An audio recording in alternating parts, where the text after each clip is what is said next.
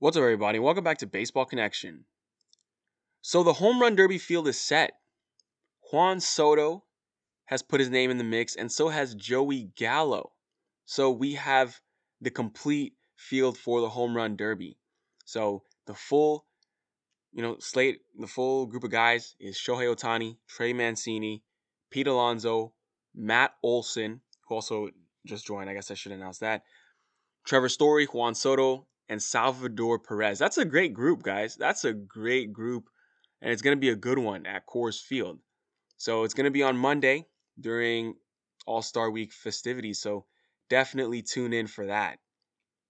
And this is Joey Gallo is All-Star this year. This is his second All-Star selection. This is his first home run derby.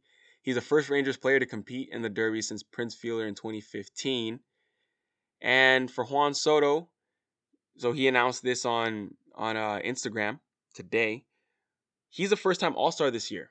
He's a first time All Star. We know he has a lot of pop, so it's gonna be fun to watch him. And I mean, the Nationals have had a player win the Derby before. He's trying to Soto's trying to become the second in the last three, derbies to win it as a national. Second national to win in two of the last three home run derbies, including this one. He would be the second national to win it if he does win. Bryce Harper won it in 2018. I'm sorry, guys. That was a bit of a mouthful. But Bryce Harper won it in 2018 in front of the home crowd at Nats Park. But obviously, Soto's going to have his work cut out for him. He has Ohtani, Alonso, a hometown slugger Story. Also, I mean, it's Gallo. It's a great crop of sluggers this year. So I'm going to be very excited to watch this one. I think you guys are too. This is going to be a really good one. I think when we first heard the first few names, some people were like, "Oh, it's not going to be that good." But all of a sudden, here we have some some good competition coming in to round things out. So there's a trade. Uh, just recently happened. Rowdy Tellez was traded from the Blue Jays to the Brewers. So he was traded over in exchange for right-handers Trevor Richards and Bowden Francis. So Rowdy Tellez is probably going to split time at first base with Keston Hiura. But Tellez is 26, and up until this point, he had played his entire Major League career with Toronto. And last year was a great year for him. He had a career high 283 with 8 homers and 23 ribbies in this shortened 60-game season. But obviously, he's been crowded out of the picture in Toronto because Vlad Guerrero Jr. has moved to first base. That's their first baseman now. So Rowdy is excited to move over to Milwaukee, and now he's going to get more playing time. I mean, you can tell through his comments that's what he's saying. So basically, the Brewers needed a first baseman after Dan Vogelbach injured his left hamstring running the bases. So they went out and made this trade. They just had to make the trade. Obviously, the Brewers have World Series ambitions this year. They're on a really, really good hot stretch right now, hot streak. And yeah, they can't really afford to miss a beat, so they went out and got a good power bat. So it seems like nothing's going the Cubs' way. The Cubs dropped their 11th game in a row. It was kind of weird, honestly, because they lost, and it got to the point where the Cubs like social media accounts were like tweeting highlights. It was like on Twitter, the Cubs Twitter account, or maybe it wasn't the Cubs. It was like one of the NBC Sports Chicago or something like that. One of the local, the Cubs affiliated accounts.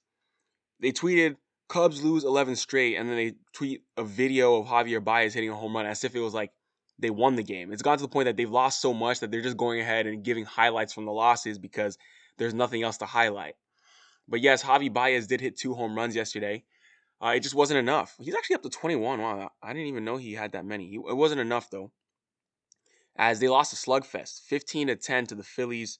The Phillies outslugged them, and yeah, McCutchen hit a grand slam. Reese Hoskins solo shot. Bryce Harper 3-run shot. Fun fact: Harper's 3-run shot. That's the first time he's hit a home run this year with runners on base. All 14 of his home runs prior to that had been solo shots. So good to see Harper get some ribbies there. I mean, he had a monster night, 5 for 6 with 4 RBIs from Mr. Bryce Harper. Segura, top of the lineup, 4 for 6 with 2 RBIs. I mean, this lineup was just popping off yesterday, and yeah, not the best night for Jake Arrieta. Obviously, an inning and 2/3, 7 earned runs. He has a 6.30 ERA on the year, so it's not been a good reunion to say the least for him Chicago. And if we head out to Miami. So the Marlins walked off the Dodgers yesterday. Final score of 2-1. I mean, they they walked off on an error actually. They walked off an error, but they'll take it. Whenever you can beat the Dodgers, that's that's that's great. That's great. But you get your runner on second in extra innings.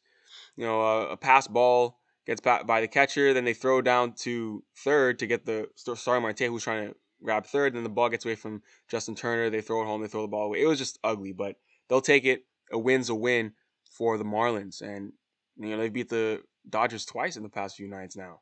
Beat them twice, so just wanted to touch on that. But hey, today was really just an update for finalizing the home run derby field, talk about the Cubs losing streak a bit, but it's going to be a short one. That's it.